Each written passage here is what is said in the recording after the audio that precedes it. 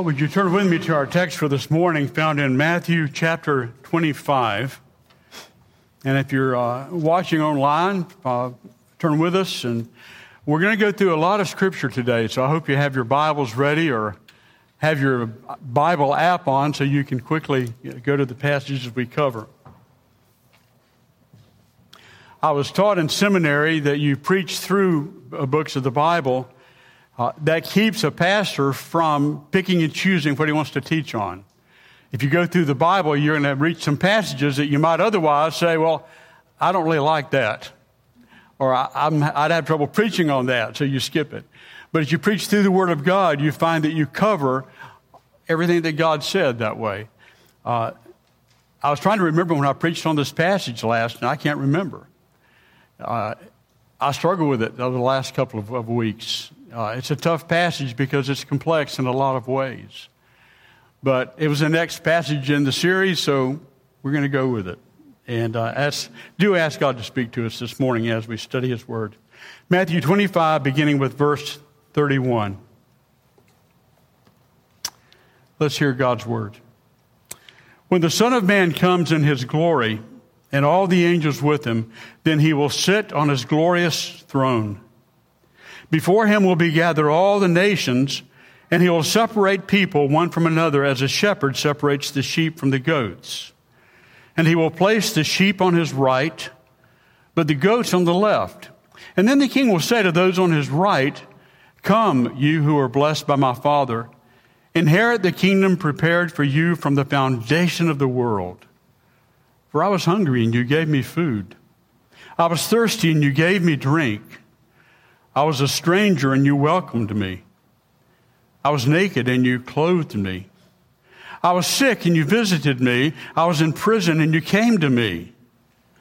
And then the righteous will answer Him, saying, "Lord, when did we see you hungry and feed you, or thirsty and give you drink? And when did we see you a stranger and welcome you, or naked and clothe you? And when did we see you sick or in prison and visit you?" And the King will answer them, "Truly, truly, I say to you, as you did it to one of the least of these, my brethren, you did it to me." And then He'll say to those on His left, "Depart from me, you cursed, into the eternal fire prepared for the devil and his angels.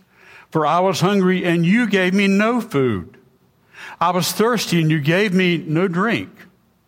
I was a stranger, and you did not welcome me. Naked, and you did not clothe me. Sick and in prison, and you did not visit me." Then they also will answer, saying, "Well, Lord, when did we see you hungry or thirsty or a stranger or naked or sick or in prison and did not minister to you?" And then He will answer them, saying, "Truly I say to you, as you did not do it to one of these the least, you did not do it to me." And these will go away into eternal punishment, but the righteous into eternal life. Let's bow and pray. Father, we ask that you would lead us this morning. I'm always painfully aware when I preach that we need to hear your word. Help us this morning to hear what you have to say, Father. And if anything I say differs from the design of your word, Father, just don't let people remember it.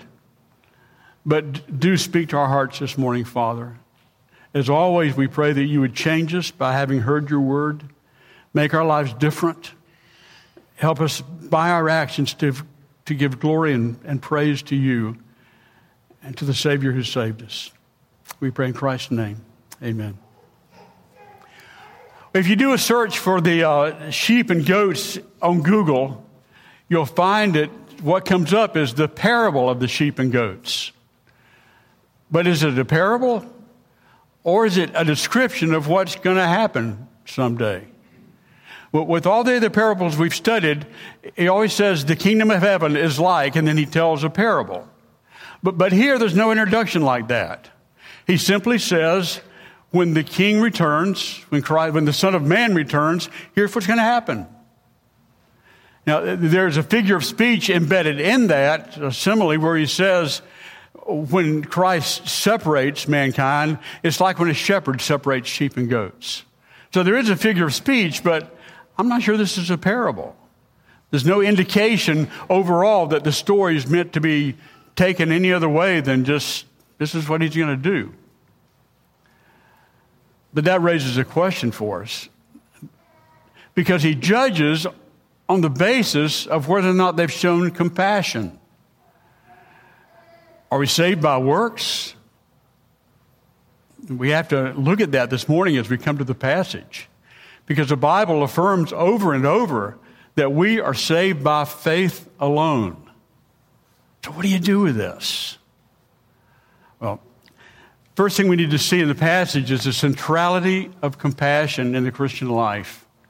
We can't avoid it. That's what we're called to be. Several passages we need to look at as we come to it.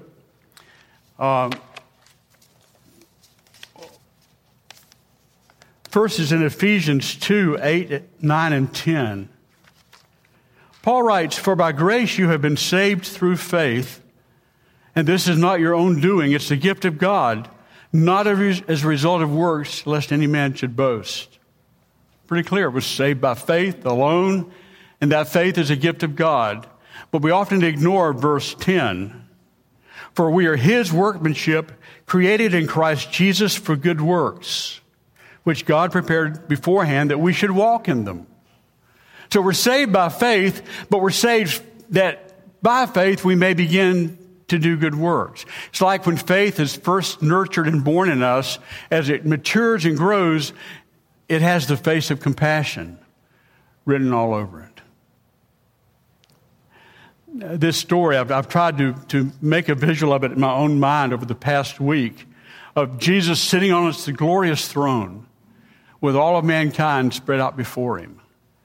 In Isaiah that we mentioned earlier, we saw the angels guard their eyes. They dare not even look upon God because he's so holy. In this passage, Jesus sits on that glorious throne. All of mankind is spread out before him. Now I looked it up this week, and do you know how many people have lived on this earth? 105 billion throughout history. So picture Jesus on his throne and 105 billion people spread out before him. Now, how many people is that? Well, if you took people and you spread them out 3 feet apart, all the way to the moon, that would be 4 billion. So you're talking about 25 rows of people, twice this sanctuary, from here all the way to the moon. And that's people spread out before God. And then Jesus turns to that crowd of people and begins separating them. What came to mind was America's Got Talent. Would this group step forward? And the group is wondering, what's going to happen to us? Do we go forward? Do we go on? But this is not going to Hollywood. This is eternal life or eternal death. And Jesus turns to the group on the right, and he says to them, "Enter into heaven, because I was hungry and you fed me. I was thirsty and you gave me drink. I was in prison and you visited me." And that group of people began saying, "What?" And somebody finally raises their hand out of the billions of people and says, "Lord, when did we see you hungry?" What that tells me is they weren't doing it to earn anything from God. That they weren't doing it because they expected a reward. They simply did it because that was what they were born again to do. Faith had its fruit in their life, and they simply cared for people around them. And Jesus can now look at them and say, "If you did it to the least of these, my brethren, you did it to me." Now, some have said because he said the least of these, my brethren, we know it was just Christians they were nice to.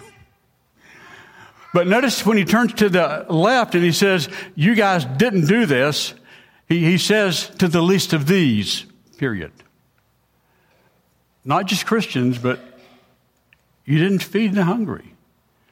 You didn't take care of the poor. Faith once it's planted, takes on the face of compassion as it grows. I like what Martin Luther said. He said that we're saved by faith alone, but not a faith that is alone. Faith always comes joined with a life that bears it out, that lives it out, and it has the face of compassion. In John 3:14 through 17, he writes this: "We know that we have passed out of death into life. We know we've been born again." How? Because we love the brothers. "Whoever does not love abides in death. Everyone who hates his brother is a murderer, and we know that no murderer has eternal life abiding in him. By this we know love, that he laid down his life for us, and we ought to lay down our lives for the brothers. But if anyone has the world's goods and sees his brother in need, yet closes his heart against him, how does God's love abide in him?" Compassion is the outworking of faith, and it's part and parcel of who we are in Christ. James in chapter 2 wrote this, James chapter 2, verses 14 through 17.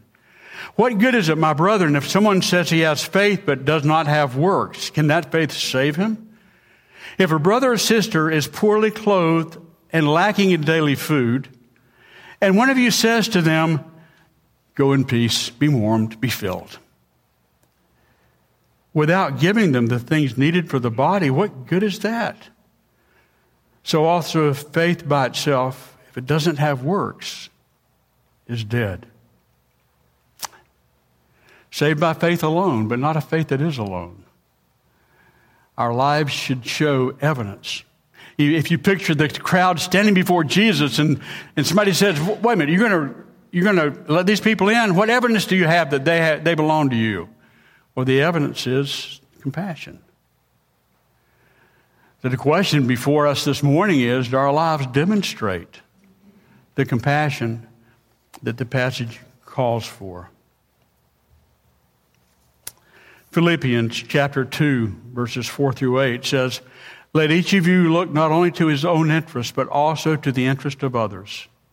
Have this mind among yourselves, which is yours in Christ, who, though he was in the form of God, did not count equality with God a thing to be grasped, but emptied himself by taking on the form of a servant.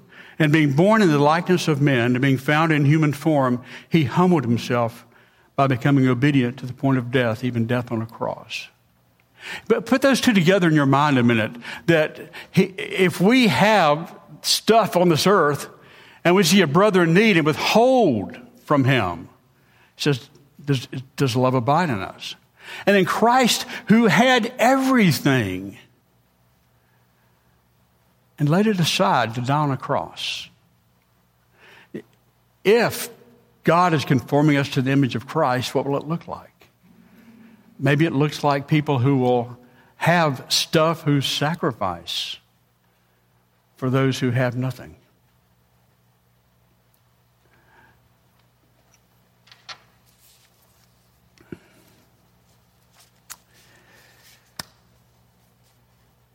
So, how does that show up in life? So we're to have compassion. What does it look like? Well, the three levels I think we can see it on. One is the personal level. In the Old Testament, in Leviticus, God told his people to practice something called gleaning, where people would go out and harvest their fields, but when they got their harvest in, he said, leave food out there on the edges of your field so the poor can come in and glean and eat. It was something Israel practiced. We find it in the book of Ruth. Ruth went out to glean in the fields for her mother-in-law. Her mother-in-law was a widow and had no money, no income, so Ruth went out to glean in the fields for her. Ruth was the great-grandmother of King David.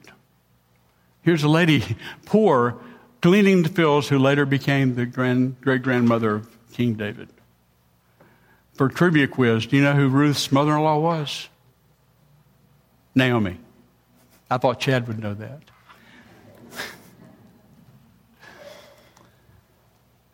So in a sense, that's compassion from a distance. Your workers go out in the field, they leave something. I'm trying to think of an application for that in today's world. And maybe leaving a tip is one way.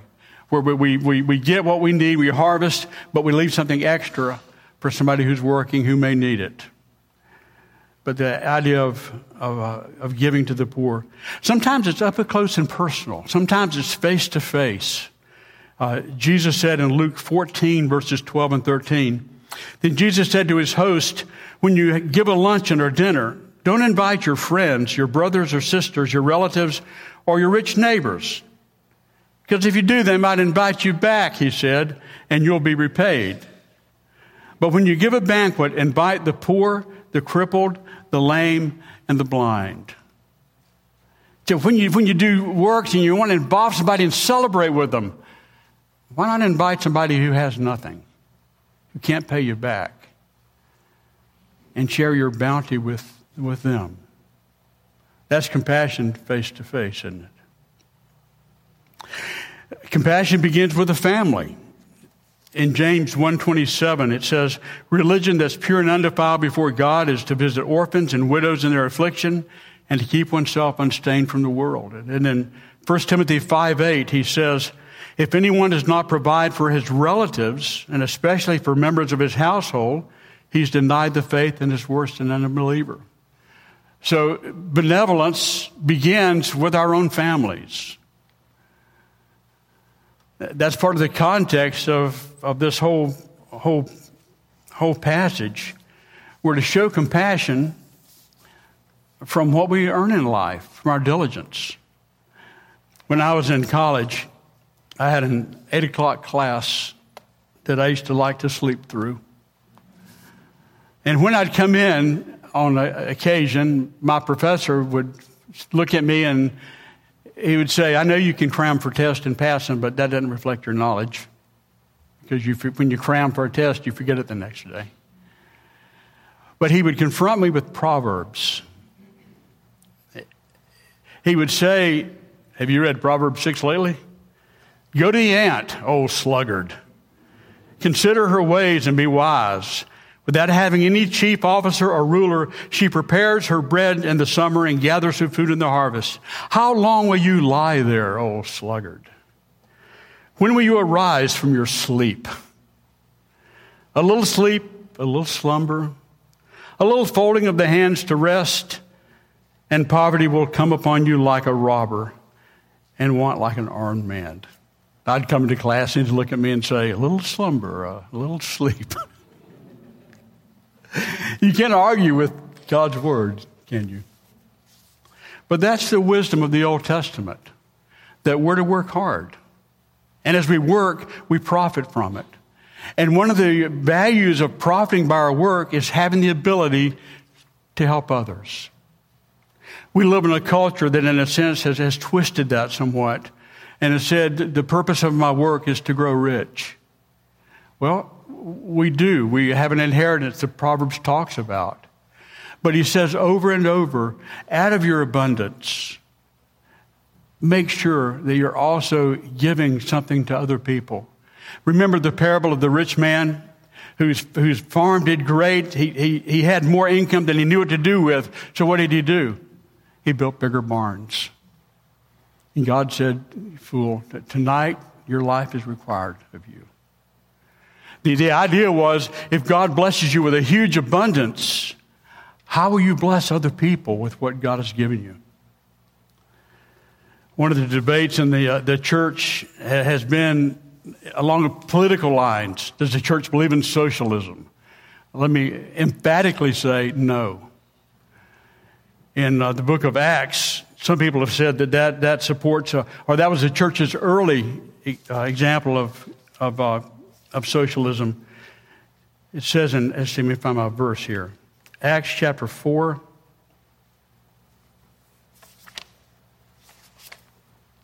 There it is, Act 4:32. There was a famine in Jerusalem.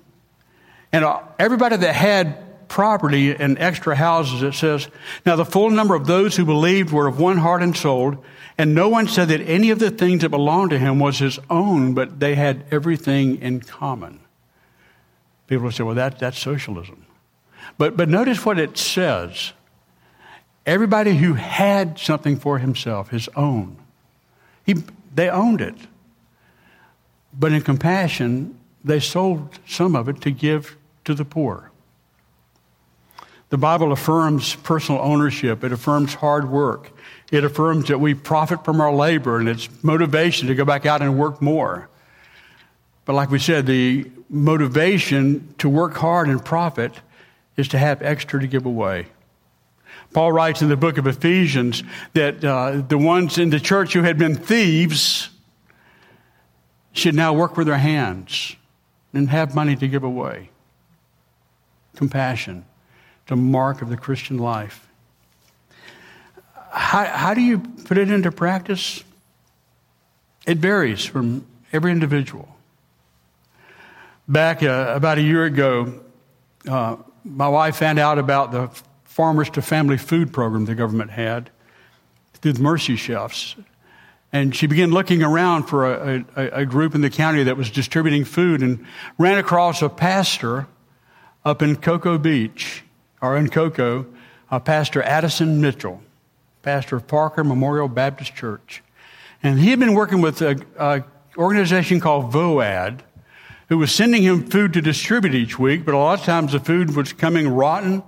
I remember we were there one day, and they brought a load of sweet potatoes to give out, and the whole load was rotten. We had to call a truck and send it back. And so Lynn found out about Farmers to Family and began working with a produce down in south of Tampa. Before we knew it, it arranged for 1,400 boxes of food to be delivered to the county to give to the poor. It's out of the Flock Church up in Cocoa. And then there were 8 more shipments, 15,000 boxes of food. Who would have thought? It was something that kind of came her way, that she acted on. I can't do something like that. How is God leading you to care for the poor? Maybe something as simple as leaving a bigger tip. Maybe taking meals to somebody who's ill. Maybe a part of being in meal train here in the church where you provide for somebody who's sick, who doesn't have time to cook. But on a personal level, we are called to show compassion. We're also called on a church level to do the same thing. If you look in the book of Acts, chapter 6, begin reading in verse 1. Now, in these days, when the disciples were increasing in numbers, a complaint by the Hellenists, the Greek Christians, rose against the Hebrews because their widows were being neglected in the daily distribution of food. And the 12 summoned the full number of disciples and said, "It's not right that we should give up preaching the word of God to serve tables. Therefore, brothers, pick out from among you 7 men of good repute, full of the Spirit and of wisdom, whom we will appoint to this duty. But we will devote ourselves to prayer and the ministry of the word." That's the birth of the office of deacon in the Bible. The disciples were saying, we can't quit preaching the word to take care of the widows. So pick some men among you that we can trust, full of the Spirit, who can take on that ministry. On a church level, you can't support every widow in the church or everybody who has needs. But sometimes together we can do that as a body of believers. And so we look at that. It's interesting, the careful restrictions that Paul put on that. He said the only widows who can be put on the list, they have to be above 60. He said if they're running around from house to house being gossips and busybodies, don't put them on the list. Let them get a job. The Bible teaches responsible compassion. A lot of times we think of Christian love and it's like this mushy, feel-a-good thing, but that's not what the Bible talks about. Love holds people accountable. Love looks for responsibility. Love encourages people to work hard at times. to live lives before God that are pleasing to God. Love engages with people. When I was in Sevierville, Tennessee years ago, planning a church, we had a benevolence committee, and the thought there was, if anybody comes to the church with a need, we meet it. And they were giving out a ton of money, just constantly, until we realized that there were people breaking down on the interstate in the Smoky Mountains, coming to campgrounds and staying for a week, and coming to churches saying, would you pay my campground fee because my car broke down? We realized we were paying for people's vacations in the Smoky Mountains. One time we went to the electric company to pay someone's electric bill, and the person at the electric company started laughing and said, there are 5 adults in that house, none of them work. And every month, a different church comes in and pays our electric bill for them. So we had to think twice about how we were doing benevolence, because compassion encourages responsibility, right? We had a man, Bob Manderscheid, who had just moved into the community, who had a lot of wisdom. He had started with nothing and had become a multimillionaire with properties he had bought and sold in Florida. Bob would take all of our phone calls from benevolence, and he would meet with somebody, and he would find out what their need was. He would find out what potential they had, and he would find a way to help them become self-sufficient, ways for them to become productive in their own life. It took time. He couldn't just write a check and hand it to them. He had to spend time with them. I can't help but think that's a model that needs to be true of our communities nowadays, as well as in the church, that we engage with people. And as the old saying goes, not just give them a fish to sustain them, but teach them how to fish. It means we have to love people in a way that often goes beyond just mechanically doing something and saying goodbye. It's a tough call. So for compassion, we have personal level, church level, community level. It should be easy, shouldn't it? God's called you to be compassionate, feed the hungry. Do it. But there's some obstacles we run into. The biggest obstacle, I think, that Jesus points to is greed, isn't it? He says sometimes we build bigger barns for what we have instead of taking care of the people around us that need it. Sometimes, he says, we have the world's goods and we withhold it in the face of a brother's need because we want more and more and more and more. So where's the balance? When do we have enough? Greed says you never have enough. Compassion says there's a balance somewhere in there. And I don't think anybody can make that call for us. It's an individual call we each make on our own before God.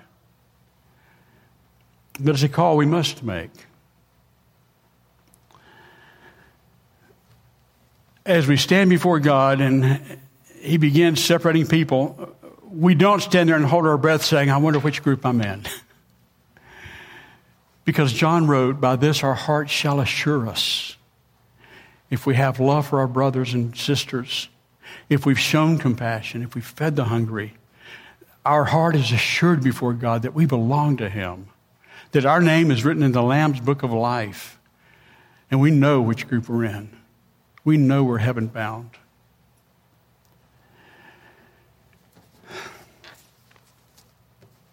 Like I said, you can apply this passage in so many ways, so many different levels. Apply it personally, apply it politically. But the question is, how would God have you apply it this morning? Let's pray. Father, at times as I stand before the need around me, that the homeless here in this county is staggering. A lot of it's due to drug use. Some of it's due to mental illness. But some of it's due to people just not having work. Father, how do we as a church, how do we as a community address those needs? Lord, sometimes we disagree with the solutions other people offer, but Father, as we discount solutions, help us not to discount the need, but find a biblical way to meet those needs. Help us to stand before you and simply say, God, what would you have me to do? You may open up some amazing door. You may call us just to cook a meal for somebody.